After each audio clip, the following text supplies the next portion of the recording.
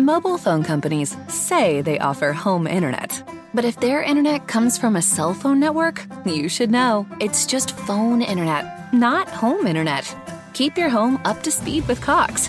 Cox internet is faster and has more reliable download speeds than 5G home internet. Cox is the real home internet you're looking for. Based on Cox analysis of Ookla Speedtest Intelligence data Q3 2022 and Cox serviceable areas, visit cox.com/internet for details.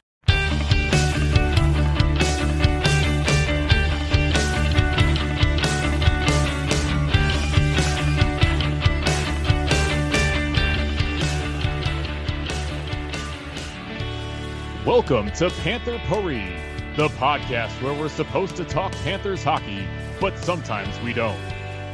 Here are your hosts, Alex Lopez, Jake Langsam, and TJ Peterson.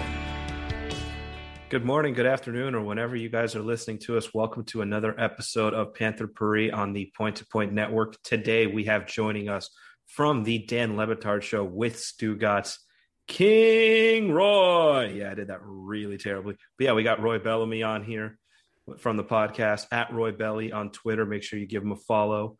We're going to talk some hockey today, and I'm just looking forward to this. Last time we had Roy on, it was one of our most entertaining episodes, and hoping this one's just as fun. I had to split it up into two pieces last time.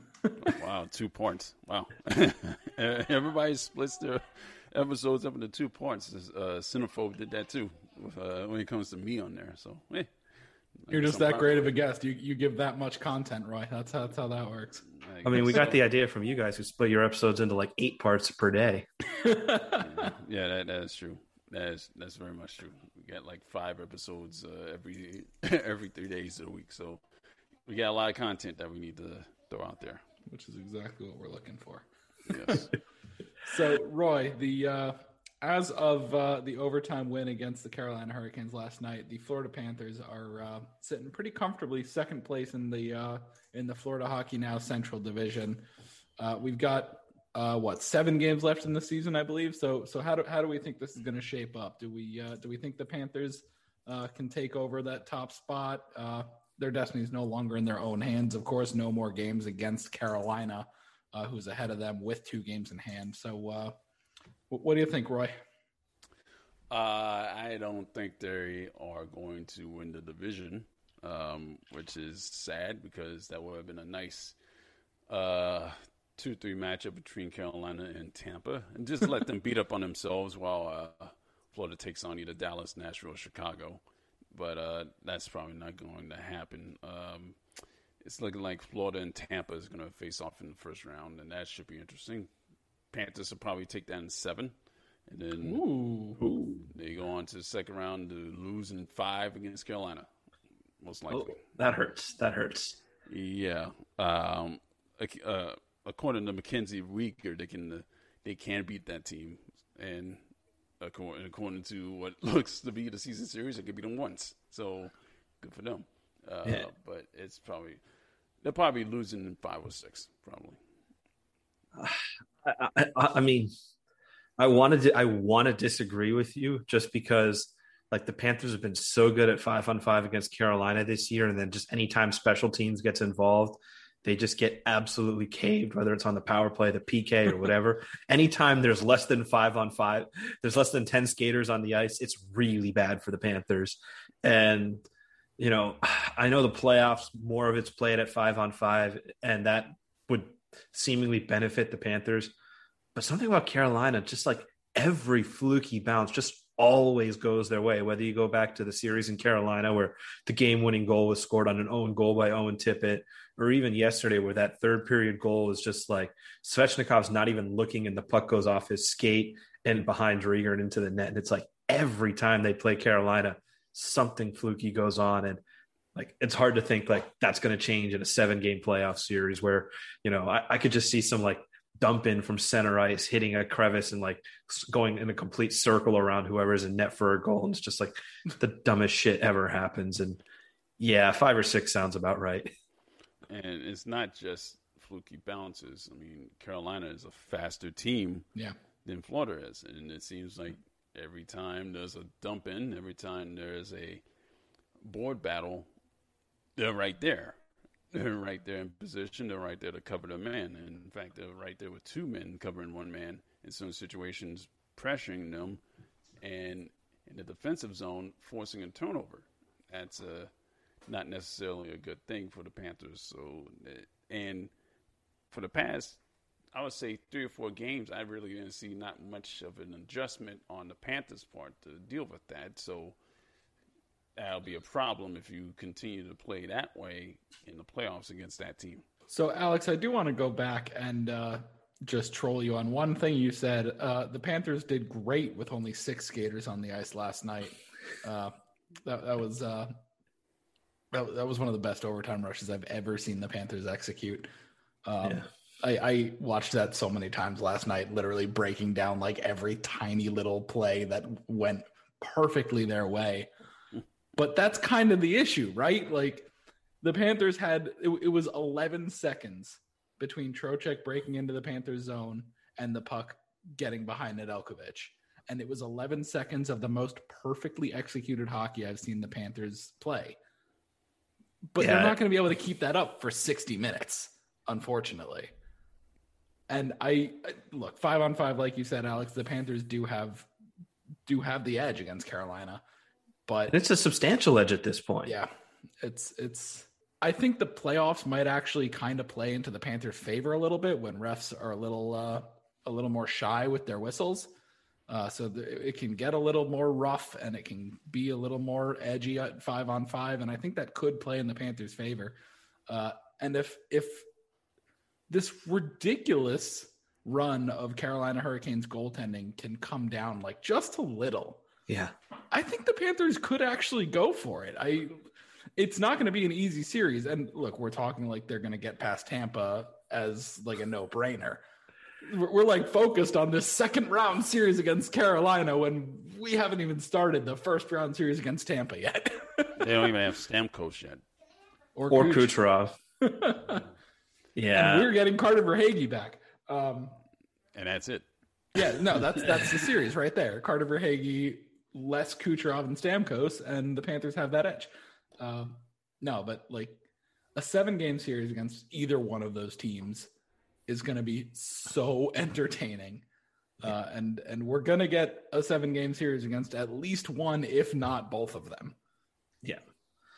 Yeah, I mean, I think we're all kind of in agreement. The division, unless Carolina collapses, the division's kind of out of the picture. However, did you guys notice Q pulled Dreamer last night, tied 3-3? Yeah. Yes. That's a ballsy as shit move. Yeah. Especially against Carolina, who've been so good at causing turnovers. That regulation win against Panthers. But like, I mean, you've seen it before in like the last game of the season when a team is like, has to win in regulation to get in the playoffs. I've never seen a coach pull a goalie. It's like, hey, no, we want the division. There's 10 games left in the season or 8 games left in the season. We need to win this game. I've never seen that before. If you're Q in that situation, you're thinking like, look, you're definitely finishing either second or third. You control your destiny about finishing second because you've got 2 games left against Tampa. So why not go for it? I respect the hell out of that move.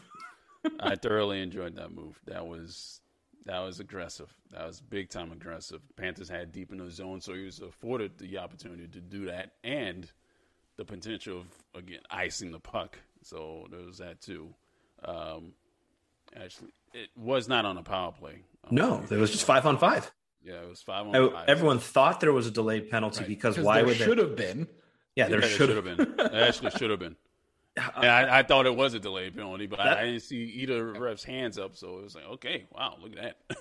I mean, well, did anyone ask you that question, whether he pulled it thinking it was a delayed penalty, or did he just go for it? No, nobody asked that question. Of course nobody asked that question. Roy, what were you doing? Has the situational awareness to have made that a conscious decision and not thought that he had a delayed call.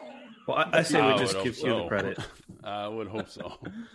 He's earned the benefit of the doubt in his coaching career. Yeah.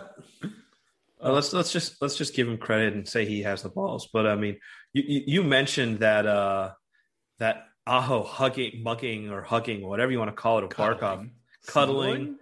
I mean, let's make it nice. They're both Finns. They were teammates on Team Finland, and also I love both of them. So I'm going to go with cuddling. So yeah, I'm going to get my ref talk in there, though. I really don't have any complaints about the officiating in this Carolina series because for once it was pretty even. It was pretty fair. Like Carolina plays a clutch and grab game and dares the officials to call penalties. If you want to talk about Thursday's game, I've heard so many Carolina fans complaining about all the penalty calls. It's like, okay, but you were tripping Panther players. And it's like for them to say like the Panthers were diving when it's like sticks clearly in the skates and in between legs and guys going down. Yeah, was it completely unheard of in this era of game management to see one team get 9 power plays? Absolutely. But it was kind of refreshing to see obvious penalties called for once. And it's like, Carolina, you were committing penalties, a lot of them. And then, on last night's game, I'm Roy's smirking at me, so I feel like I'm going to get some disagreement here. But like, again, late in the game, Carolina was clutching and grabbing in game management. The calls weren't getting made. So the Carolina fans, with the ironic hashtag Trocheck was tripped on the audacity on the anniversary of the original Trocheck was tripped. Like, no, shut up. Like the Panthers should have been on multiple power plays to end that game and to start overtime. Whether Trocheck was tripped or not, I don't give a shit. He wasn't, by the way. I just want to interject that. It was just a perfectly timed hip check. And from one angle, it looked like the tip of Uyghur's stick blade might have caught like the tiniest little edge of Trocheck's skates. But like, shut up. Well, it definitely was an attempt at a hip check.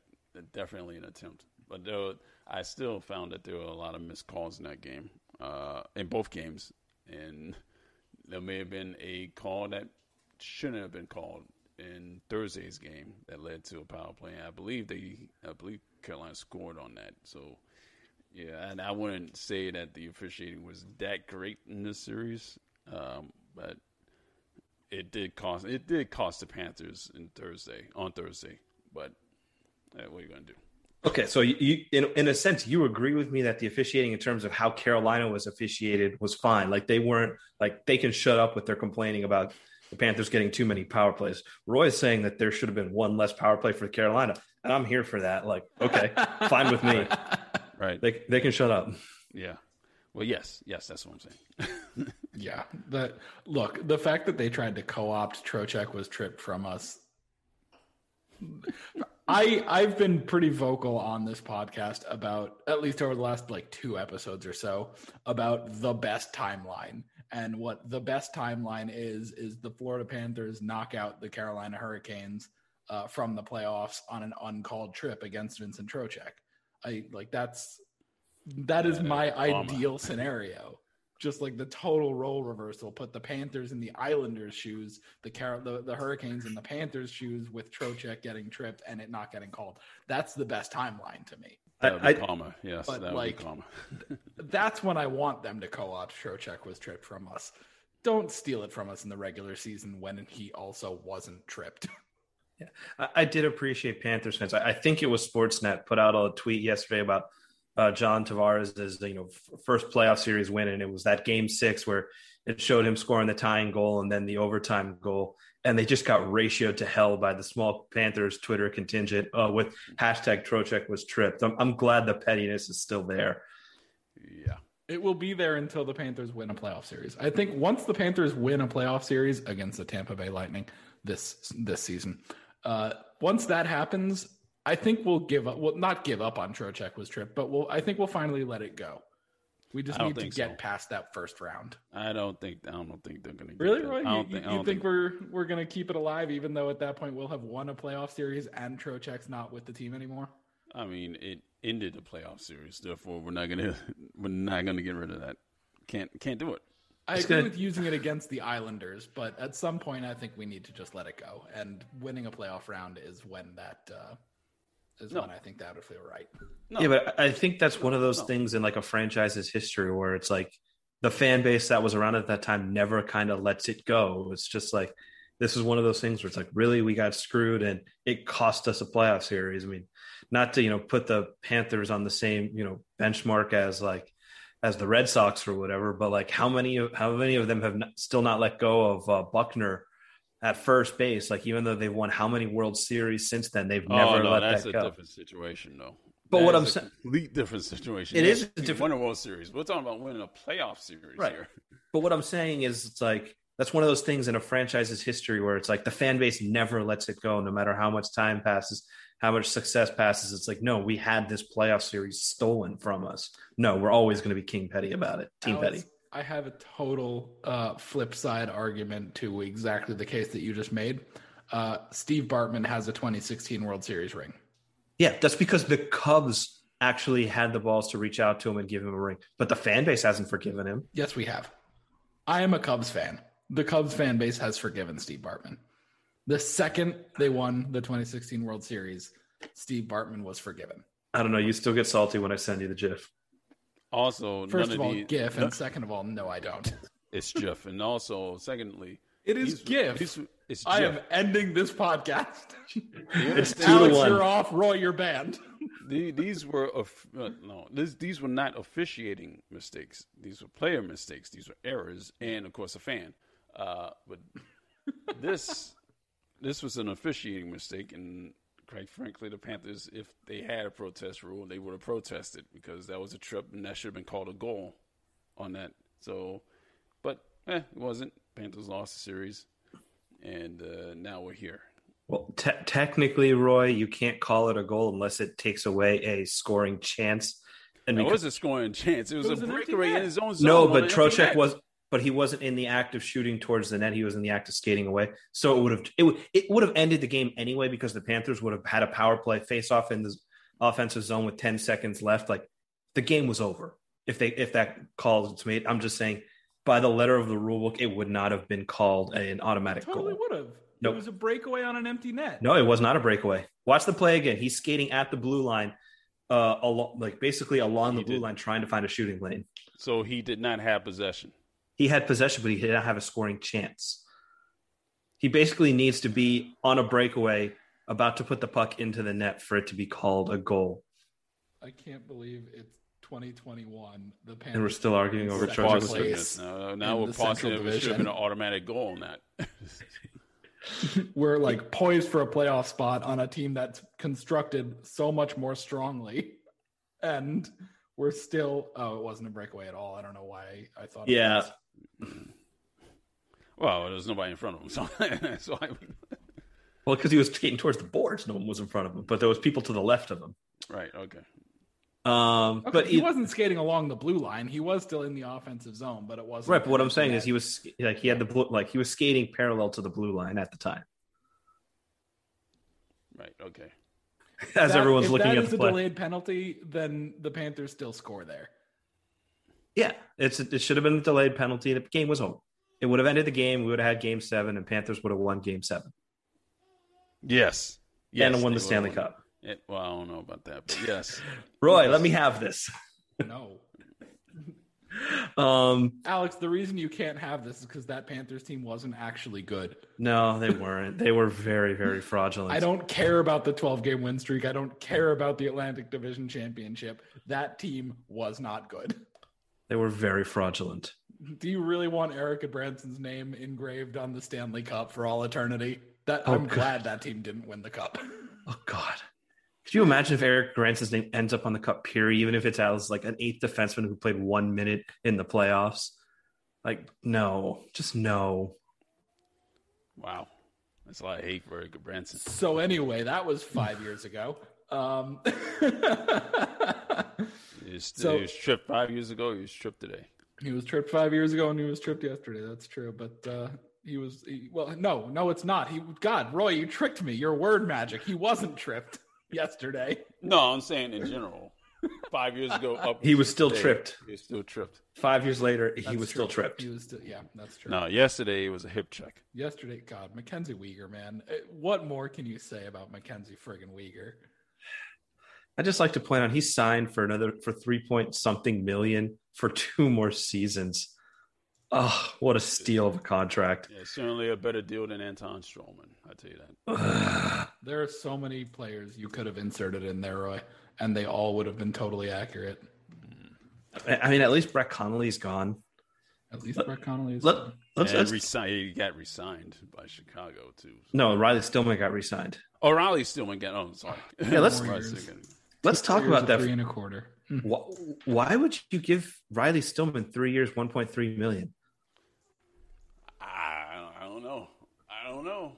I mean, it's not the biggest deal because you can bury that in the AHL and it's only like $180K against your cap. But why? He's like a seventh defenseman, who can play. He's a seventh defenseman. But what I'm saying is like two. He's a bottom pairing defenseman. He's like he doesn't kill you, but like there's 100 Riley Stillmans out there. Why are you giving that you could sign for league min? Regardless, it's term. We say it all the time. Never give term to depth. And even if it's barely above league min, why would you do that if you're Chicago? A lot of defensive depth that they have over there. That's true. Maybe it's because they don't really have any other bodies. I don't know. Who knows? Who knows what's going on with Duncan Keith's career at this point, too? I mean, he could retire any day now. Oh, he's going to go on LTIR retirement. And then they have what? Adam Boquist, and that's like their entire, and Ian Mitchell, and that's their entire decor. Yeah.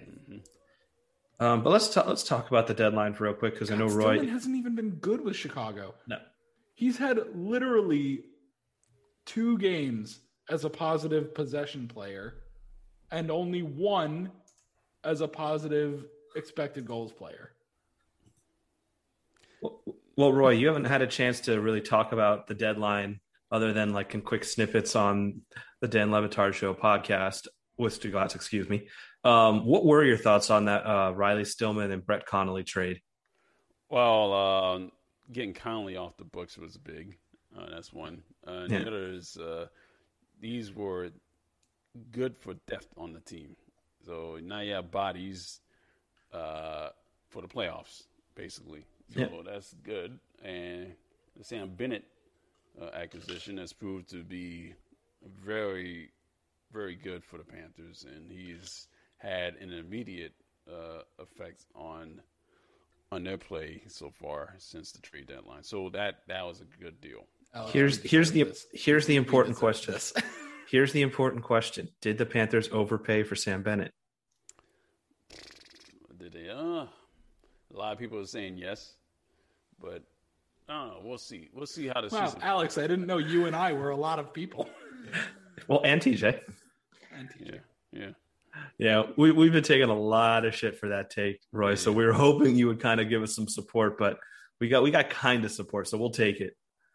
We'll see. We'll see how the season fares out before we go on the overpaying comments there. So far, I don't think so. Well, I like what Jacob said in on our last podcast, where he's no longer going to evaluate trades as good or bad. It's high risk or low risk. And by paying as much as the Panthers did for Sam Bennett, it made what should have been a low risk trade a very high risk trade. But so far, it's paying off. So who cares? Isn't that so much nicer of a way to evaluate trades than good or bad? Because it's true. You never know. Well, not that you never know, but you don't always know what you're getting out of a player when you change teams. So I don't know. Use him in a different way, and maybe he's better. And that's what we're getting out of Sam Bennett. It was a high risk move given the cost. Yeah. Congratulations, Sam Bennett. You've broken me into totally reevaluating, or into making me totally reevaluate how I view trades. Jeez. But yeah, the Sam Bennett trade looks really good right now. The Nikita Gusev trade signing, mix them up a little. Mix up. Nikita Gusev signing, and that looks pretty solid. The reality is you got him for like $250,000 for the rest of the year. And now he's on your first line. And that's allowed Anthony Duclair to go to the second line, where he has been absolutely why Sam Bennett's been so successful. And Jonathan Huberdeau is back to being a 5-on-5 monster.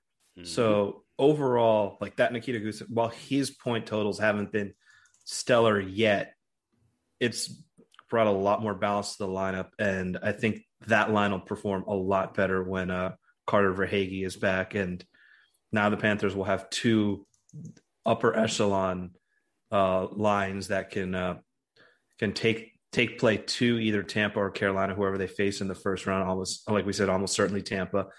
And you've now pushed Wenberg and Hornquist to the third line, and that gives you a little more depth there, where the bottom six won't get caved as much as they usually do when playing Tampa and Carolina. And if they're going to win a series against either team, that's what needs, like the bottom six needs to at least be at a net zero. You can't give up goals on when the bottom six is out there and just hope the top six outplays, Stamkos, Kucherov, and Cirelli. Like, that's not fair. Right. Barkov and Verhaeghe can match up against any line in the NHL. Huberdeau, Bennett, Duclair can evidently match up against any line in the NHL.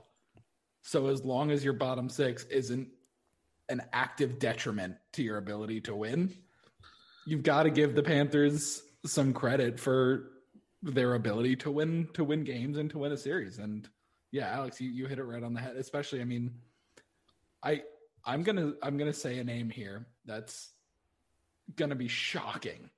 Not necessarily shocking. I'm not trying to clickbait my own point, but Mason Marchment, when you reinsert him into the bottom six, it's actually going to look pretty good. He's been really good at driving play in a bottom six capacity.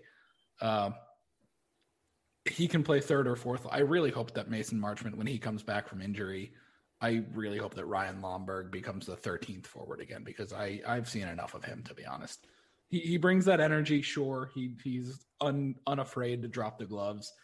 I've seen enough of him actually trying to play hockey at an NHL level, though. So. Wow. That's cold. Are you a Lomberg fan, Roy? I mean, I wouldn't necessarily say that I'm a Lomberg fan, but there were 2 games within the past couple of weeks that he actually performed admirably, but that's about it. I mean, really all he is a spark plug at the bottom of the lineup.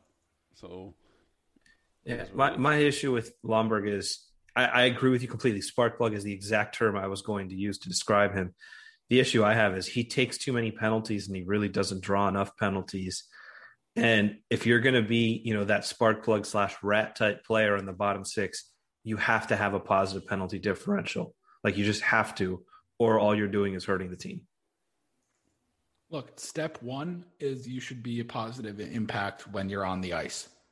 Step 2 is if you're willing to drop the gloves and bring that energy, that's great. But the most important thing should be the ability to positively impact play on the ice. It baffles me that people will totally look past a player's actual skill level because they fight. There's a very clear sect of hockey fans who do that, and they bother me so much. Because they believe a fight leads to a goal. Technically, that's what happened. It doesn't, by the way. A goal leads to a goal. In case there was any confusion out there, goals lead to goals. Fights don't lead to goals. Technically, a fight did lead to a goal this week. Sure. I'm not saying that there can't be a random sequence of events after in which a fight does not eventually become a goal. I mean, if you want to wake your team up, because the Panthers did come out flat up until that fight happened, and then look, I'm not going to sit here and pretend that like energy isn't an important part of this game, and that adrenaline of watching your teammates stick up for your team it can't be helpful. I'm not going to say that. But, like, man, it should be so much more important for a player to positively impact what's going on during the game. Well, I saw their penchant for dropping the gloves. I agree, and I saw a tweet, and this was more about face-offs and why I think face-offs are overrated, but it applies to this as well. Someone tweeted out, like, oh, yeah, having a plus 53% face-off guy is really good, but if his RAPM charts are deep red across the board, you may send him out there when you're Denning.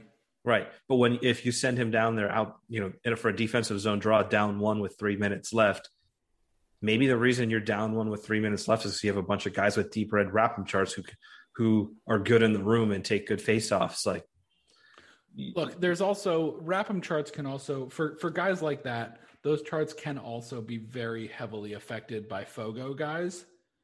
The FOGO being face off, get off, which is you put a guy on for a defensive zone draw just to win that draw and then skate off the ice. The issue there being, if you don't win that draw, you're faced with shot attempts against. You're never given the opportunity to break out of your own zone because your job is to win a face off and get the hell off the ice. So a guy like Luke Glendening is impacted by that strategy, where you have him because he's good in between the dots, but you don't actually use him in the offensive zone. Right, because he can't. And that's the point, is maybe you're down by 1 goal because you have a Fogo guy who gives you nothing offensively and is mediocre at best defensively. And it's the same thing with energy guys. You may need them to get into that fight to wake a team up, but maybe the reason the team needs to be woken up is because when your line's out there, it's getting caved in. Right. Like, you need to do both. That's why I love a guy like Radko Gudas. I wish we saw Radko Gudas fight more. Radko Gudas is the perfect example of a guy who's an extremely strong possession player who's also got a mean streak.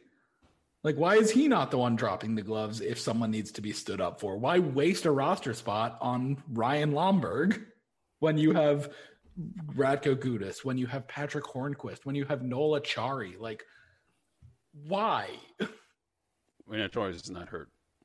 When Acciari is not hurt. Right. Well, but then again, you do have to carry 7 defensemen for that to happen, So there's that too. Yeah, I'm fine with Radko Gudas not fighting. I've seen a few people mention like, oh, Radko Gudas, he should fight more or whatever and be that enforcer on the ice. I'm like, he does a pretty good job of it without dropping the gloves and being in the box for 5 minutes, especially when this team is currently carrying Keith Yandel, who they do not trust at all in the defensive zone. So you would essentially have to play with 4D during that 5 minutes for every defensive zone draw. So I'm fine with Radko Gudas not fighting. I think he's done a great job of being that enforcer, and he's kept the dirty hits that made him an enemy of pretty much all Panthers fans to a minimum this year. Like, there have been some that are, on the line that probably should have at least gotten a fine from the Department of Player Safety. But like, there hasn't been one of those chicken wing elbows that he was really known for during his Tampa tenure. That his Philly tenure, God, and his entire career. I'm just saying there really hasn't been a play where I'm thinking to myself, yeah, Radko, you need to get a game or two. Like, there's been some stuff that's like, yeah, maybe you should have gotten a double minor or something, but nothing too bad. And I'm pleasantly surprised by that, because as much as, goon hockey has its benefits, like, you never really want to be the team that like survives by taking cheap shots at other teams. Right. He hasn't tried to behead Matthew Perreault this season, which is nice. Right. That's the play that sticks out in my mind from his Philly days against the Jets, when, God, that just brought that stick down right on Matthew Perreault's neck. That play will always stick out in my mind. He doesn't do that anymore. He's learned his lesson. Yeah, the one that sticks out for me is Tampa days, where Keith Upshaw was still a Panther, and he just chicken wing elbowed him right at the blue line, and it was the most obvious high hit 5-minute major, uncalled, no DOPS call, and I was just like, what's the fucking point of all of this if that call doesn't get a 5 in a game? Scotty Upshaw, excuse me. Jeez, I'm struggling today. So, like, all this really just to say that Ryan Lomberg isn't good enough, and I'm very excited for Mason Marchment to be healthy again, because I think you just remove Ryan Lomberg from the lineup and you put Mason Marchment on your lines in your bottom 6, and all of a sudden the Panthers actually have a pretty decent four-line team that they can roll. Yeah, your Alex Wennberg is 1 goal away from tying his career high for goals in a season. In a season with this season as a whole has fewer games than he's ever played in a single season. He's 1 goal away from tying his career high. He's been good. Like, I still don't like him as a second line. If you call him a third line center, he's been good. I don't like to call him a second line center, but it kind of goes to show you when you put an elite playmaker like Jonathan Huberdeau on your line. See, I got that name right. All of a sudden, you can start getting pucks in the net. You can start getting pucks in the net, and I mean, Wennberg was a guy who could not find the back of the net in Columbus, and Huberdeau's just spoon-fed him goals this year, and he's created a few for himself. So it's good. He's a good third line center for this team, and I'm glad Sam Bennett shockingly has been an adequate second line center, or a good second line center at this point. So this roster has a lot more balance. I mean, yeah, it's so much better. I mean, just to finish on the Marchment point, they're going to go into the playoffs assuming health with Marchment, Acciari, and Luosterainen or Wallmark as the third winger, and that's Luosterainen. Either way, is that what you said? That's a very good fourth line. The official NHL player name pronunciation guide, and also one of our Finnish listeners DM'd us at the beginning of the season when we first, or last year. It was last year when we first traded for him. He said that generally we do a pretty good job, but hearing us say Eetu Luostarinen's name the first time apparently got him wound up so much that he DM'd us the proper pronunciation of it. No, he emails a voice message with the proper pronunciation. I didn't think I know that. I think TJ listened to it, or maybe it was you, Alex, who listened to it first. I don't think I ever actually heard it. Yeah. Luosterainen. Yep. Right there. Star is the most powerful syllable. Luosterainen. Okay, there you go. Nailed it. The emphasis is on star. Luosterainen. And then it's Eetu, right? Not E2? Eetu. Yep. Eetu Luosterainen. Eetu Luosterainen. There we go. Yeah.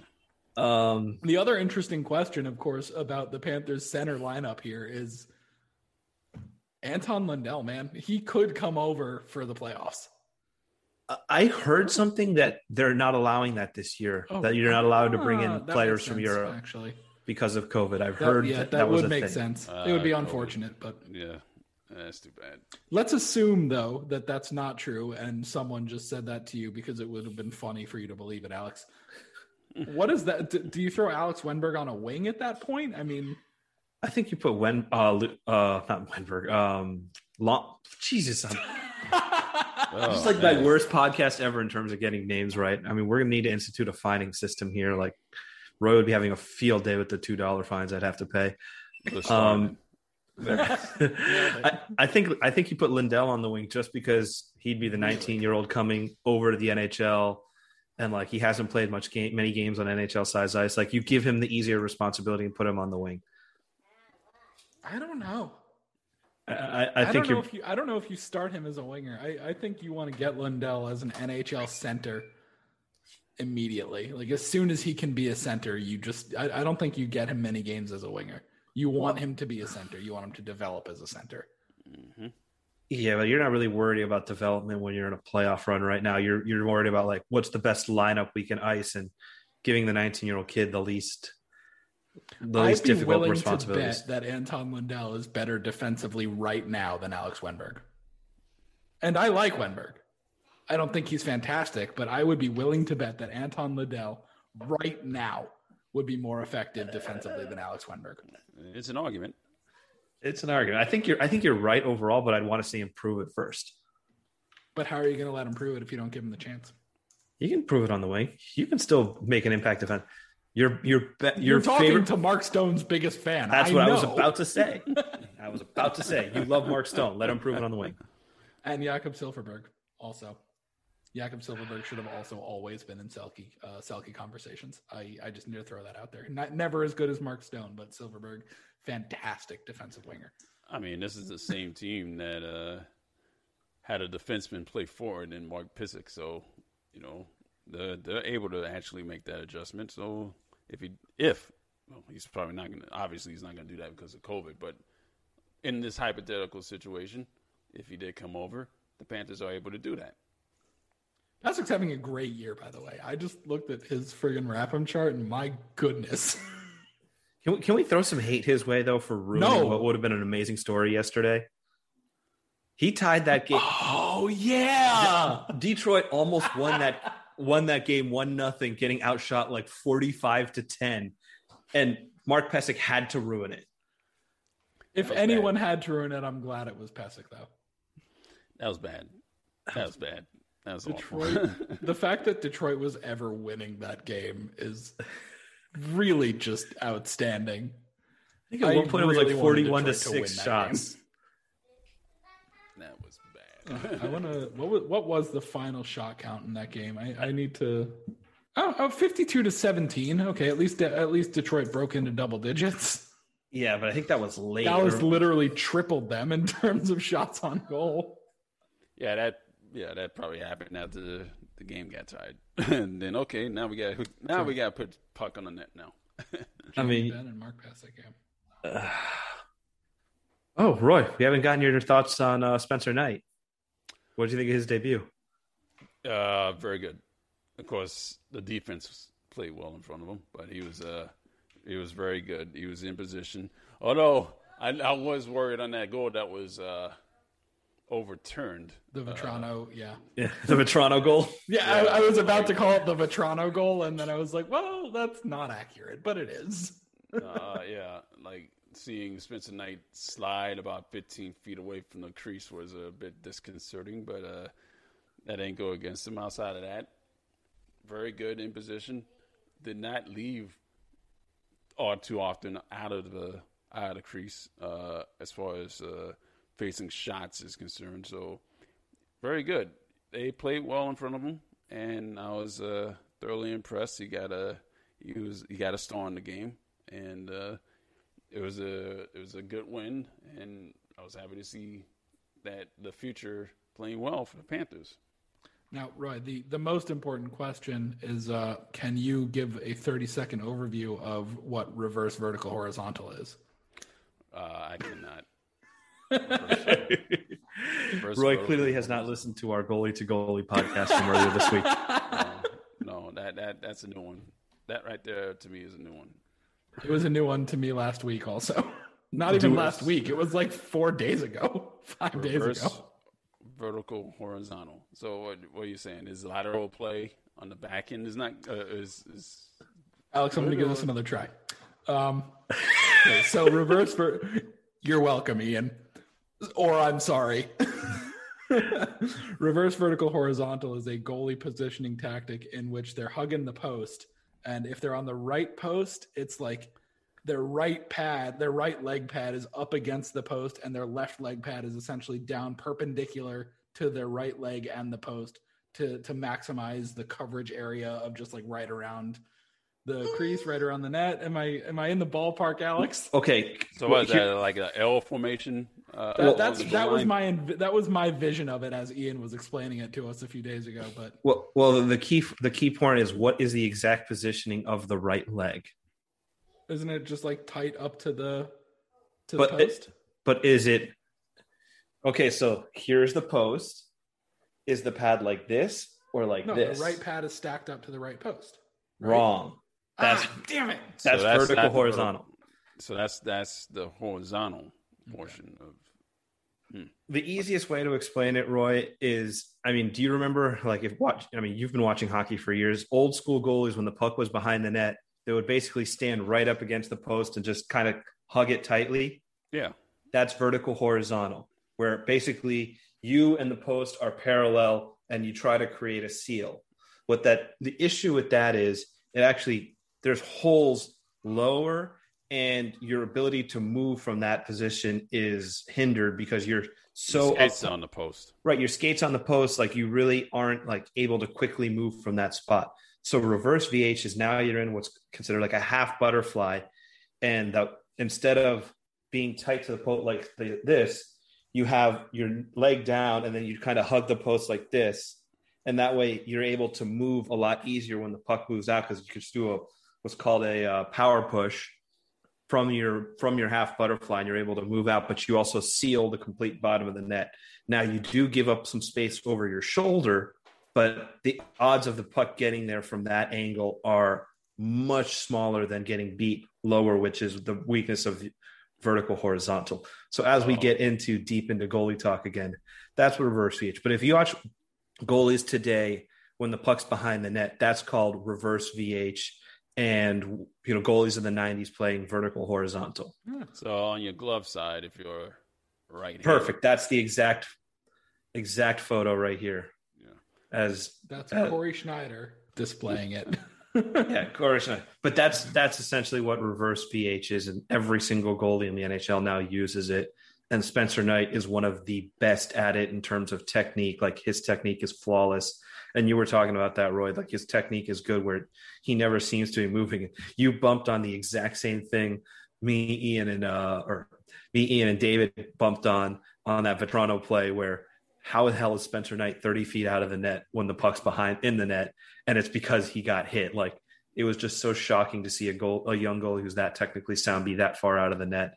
So we knew something had to be wrong, and you saw it well. So Roy is clearly better at evaluating goalies than Jacob. So suck it, Jacob. That's fair. I don't claim to be a goalie expert. I claim to be a skater expert. I'm a paper goalie expert. You're a paper skater expert too. All you ever do paper. is look at charts. Do you even watch games, Jacob? No, I just literally watch the watch them on Money paper. Puck, the Money Puck XG chart go, and that's how I watch games. You watch them on paper. No, I just feel like I need to clarify. Yes, I do watch the games. I don't think I've missed a game this season, actually. Maybe one, but Yeah, I only missed one. And you're going to games, right? With your press pass, or have you not been going this year? Oh, you should. In fact, I have my bag right here, my laptop bag, which I carry to every game. Nice. very official. And he's got all of his tags, his security tags. Oh, look at all the tags here. There's a good could be like 15. I don't know.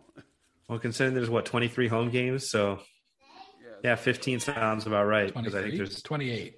28. Excuse me, I can't math either. I'm a lawyer. Remember, lawyers don't do math. Remember the last episode? That's right. But yeah, It's all about dissertations. yeah, dissertation. There we go. Being eloquent with our words. That's right. Which I've done a horrible job at this episode. I was going to make the joke. I'm glad you did it because my brain was having a hard time putting that joke into words. But yeah, Listerine. Listerine. You fell back into the old ways, Roy. Listerine. Listerine. Oh. Listerine. Listerine. That's a good intentional mispronunciation nickname for him. Yeah, I'll give it to Stugatz.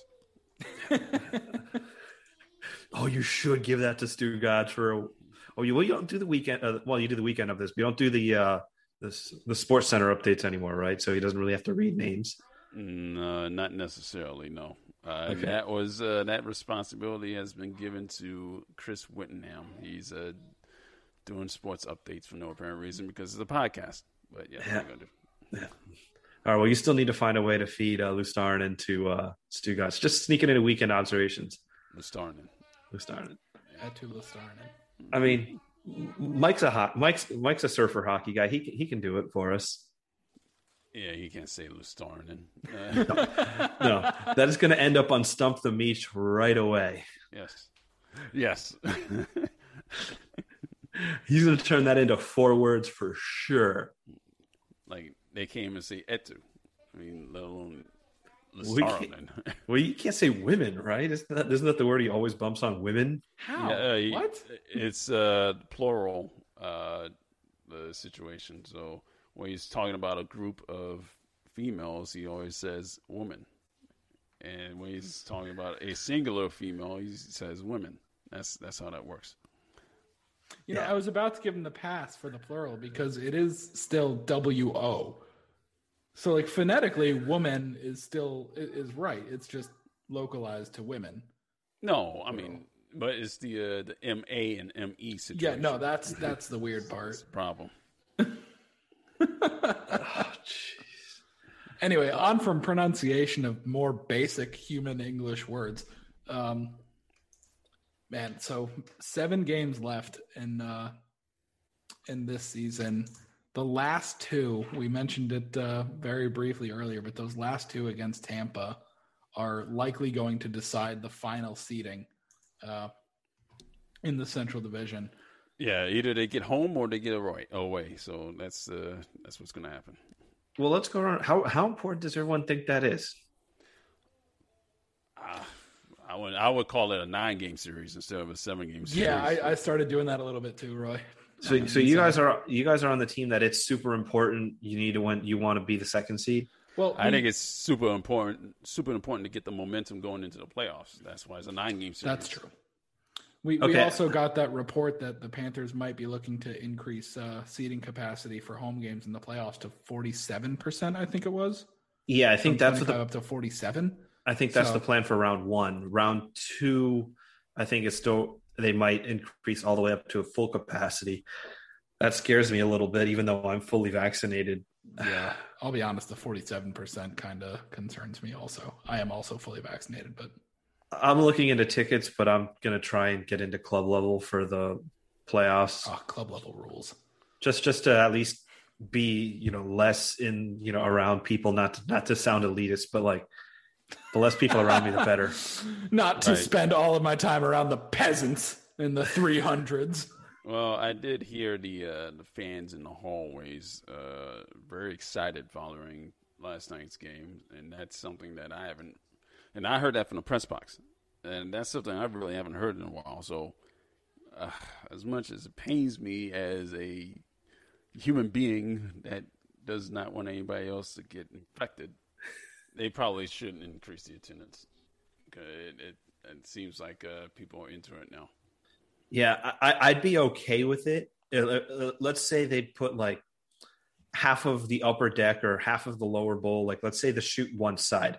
That half of the lower bowl could be full capacity if you show proof of both vaccinations. I could get on board with something like that. Doing that. But like, if you can't prove you're fully vaccinated, like there should still be socially distanced seating. That's my thought process. You're gonna have to bring the dogs as well, the COVID sniffing dogs. Yeah. Well, with the increases, like I'm kind of noticing this myself. Like, have you noticed that non-hockey fans are starting to actually pay attention? Because I've got family members who are like, hey, the Panthers are good, right? Like, oh, I was watching the game last night. Like people that never watch hockey, that, they'll watch a rerun of SVU before they watch a Panthers game. And they're sports fans. They just don't care. And now they're watching hockey. And I'm like, hey, okay. Yeah, no, they're good. Yeah, they're good. Barkov guy is good. And what about you guys? Are you starting to hear that from your friends and family who aren't normally hockey fans, starting to ask you about the team because they know you're that one guy they know who likes hockey? Well, not friends and family, but I can tell you that national attention, I did notice that. Yeah, I also started to notice that now, based off of this series, that now all 4 local stations wanted to come to the game. And that's something I haven't seen all season, and that's good. It's real good. So I saw him in the Zoom, the post-game press conference on Zoom. All 4 stations getting represented. Good. NBC Sports was there. Good. NHL Network was there. Good. So, yeah, it's good seeing this recognition nationally and obviously more recognition locally. So, good on them. Yeah. I'm getting it from a lot of coworkers, actually. For the most part, my friends and family are Panthers fans and are already watching. But a lot of my coworkers are starting to, like, I'll get on a call with some of my colleagues at the office, and at the end of doing whatever business they called me to get done, they'll be like, hey, so what's going on with the Panthers? Tell me, because my love for this team is certainly not hidden in the workplace. So I've been getting coworkers lately ask me how the team's doing and what to look out for, and ask me about the playoffs and stuff like that. It's been really, really great seeing that extra attention being paid. But I mean, look, I'm not surprised by it at all. This is what winning will do for your franchise. Just look at the beginning of the 2016 season. Even though they got bounced in the first round, those first few home games in 2016 were crazy.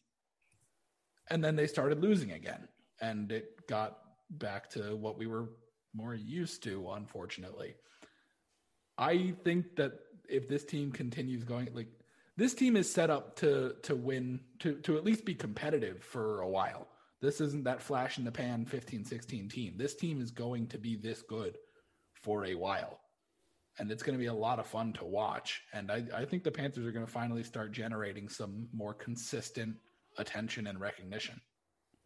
It's also a good thing to see now. They've, I guess, bought the land that houses the Fort Lauderdale War Memorial, so they're going to transfix that into a practice. I want to say practice facility, but it's going to be like another ice rink for people to go. No, that the long-term plan is for the War Memorial to be the full-time practice facility for the team, because what they're hearing, especially from their younger players, is that they'd rather live near the beach than in Parkland. So that's why they did it. And it's kind of, one of the big selling points for Bobrovsky and Panarin was like, hey, we're going to move this team closer to the water so you can live on live near Las Olas and get to practice in 10 minutes. I know a lot of the, Luongo lives in Parkland. I think Stuttgart says he sees him all the time walking the neighborhood, but like, I know a lot of the younger guys, they want to be near the beach, not Parkland. I think Ekblad lives in Fort Lauderdale. Ekblad, Huberdeau. Yandel is the weird case because generally speaking, it was like the younger single guys lived in Fort Lauderdale, and if you had a family, you lived in Parkland, and that was like the conventional setup. But Yandel and his family live in Parkland. I think Uyghur, Ekblad, Huberdeau, Trocheck, when he was here, like they all lived in Fort Lauderdale. And then, of course, Barkov likes to keep to himself up in Boca Raton.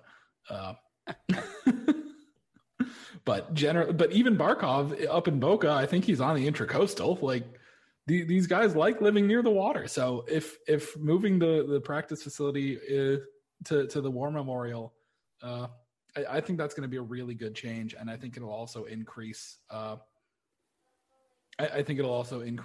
engagement from the public because there's going to be something in a more population dense setting. Finally, the Panthers haven't really had a lot of significant pull to anywhere with any real population density since the Miami Arena. Yeah, and I think at this point we can kind of just assume that the ultimate goal is they want an arena east of 95. Yeah, they want their home stadium to be east of 95. I personally don't like it because I'm west of 75, but I think that's what they want. That's very selfish of you, Alex. Sorry, I'm not sorry. Look, I'm on your boat. You and I live like 5 miles away from each other. Like I get it, but for the good of the team, they should probably be a little further east. Well, for somebody that lives close to the turnpike, that kind of works out for me. So I would thoroughly I'm enjoy right that. Between the turnpike and 75. I'm like dead between, like right between them. Like I live near the overpass on the turnpike, so yeah. And so I can come visit you, Roy. You're probably only like 7 miles from me too. I don't think that you're 7 miles away from me. You're I-75. I'm over here like near Hollywood, so. No, so is he. He's east of 75. I'm west of it. Yeah. Oh, I'm literally like right in between 75 and the turnpike. Yeah, there you go. Maybe you could then. So I guess the three of us are kind of a nice little triangle in southern Broward County. Yeah. So we all kind of like where the stadium is right now, but for the good of the team, if there are plans to move east, I think that would be beneficial. I don't think there are really plans to move the stadium that the Panthers play their NHL games in anytime soon. It's going to take some time. I mean, they've got until 2028. I thought it was 24. Oh, no, they just extended it from 24. Yeah, it was the 23 or 24 was the opt-out, and then it can be 28. But it runs through 28. But I do think the eventual goal is to be east of 95. Again, I don't like it, but we'll deal. Panthers are basically 2 weeks away from a playoff series where they should be extremely competitive in. I mean, Tampa is Tampa, and if Kucherov and Stamkos are healthy, they deserve to be the heavy favorite in the series. But I don't see any reason why the Panthers can't compete with them. I don't know if I want to predict a win, but I'll do it. Yeah, I already did. If you don't want to, I'll do it. I just don't want to be conceited enough to say, yeah, we're going to knock off the best team in the NHL or one of the two. I'll do it. Okay, I'll let you and Roy and Jacob live. All on right, that here take. we go. Ready? This is how this goes. Panthers in 7 over the Lightning, then Panthers in 6 over Carolina. Oh, Jesus. Then I'm going Panthers in 5 over Toronto. Or no, we're in going 5. Against, They're not playing the North. The West. Sorry. Well, no, it's all based on it's based on points. It's reseeded. It's reseeded based on points. So they could Panthers in 5 over whoever we meet up with in the conference finals. Because screw it, I'm going all in. Either Toronto Panthers or Colorado, in 4 I guess. over the Colorado Avalanche to return the favor from '96. That's how this story ends. Actually, no. There's one way to do this: Heat in 5. I don't think you can actually do it that way, but okay. I'm just saying, there's a thing here. I gotta be Stugotz and just go Heat in 5. No matter what, it's always Heat in 5. Well, if that's the case, you have to go Panthers in 5.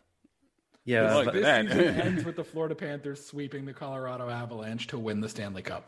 I'm okay with that. 25 I'm years, marking my territory. 25 years and 25-year anniversary of that Cup Series. Return the favor. I'm okay with that, and I think that's With Joel Quenneville on the other bench. Yes. and I think that's a good place for you and I to wrap. Roy, why don't you give us the final word on this podcast? There's not really that much to say. We just said everything. So that's the final word. I like it. Thank you for listening to another episode of Panther Puri on the Point to Point Network. Thank you so much to Roy Bellamy for joining us. Just like last time, this was so much fun. We got to do it again when the playoffs start. Make sure you check out the Viget app. PTP Hockey is the coupon code. We also have a giveaway for a 1-year subscription to Florida Hockey Now. All the information on that is on Twitter. Thank you again for listening. Follow Roy Bellamy at Roy Belly on Twitter. Listen to the Dan Le Batard Show with Stugotz, currently where you get your podcast. They'll be on the air again soon. But if you're not listening to the Dan Le Batard Show, like, what are you doing? It's the most entertaining thing other than the Point to Point Network. But thank you again for joining us, Roy. We really appreciate it. Thank you for having me. Mobile phone companies say they offer home internet. But if their internet comes from a cell phone network, you should know. It's just phone internet, not home internet. Keep your home up to speed with Cox. Cox internet is faster and has more reliable download speeds than 5G home internet. Cox is the real home internet you're looking for. Based on Cox analysis of Ookla speed test intelligence data Q3 2022 and Cox serviceable areas, visit cox.com/internet for details.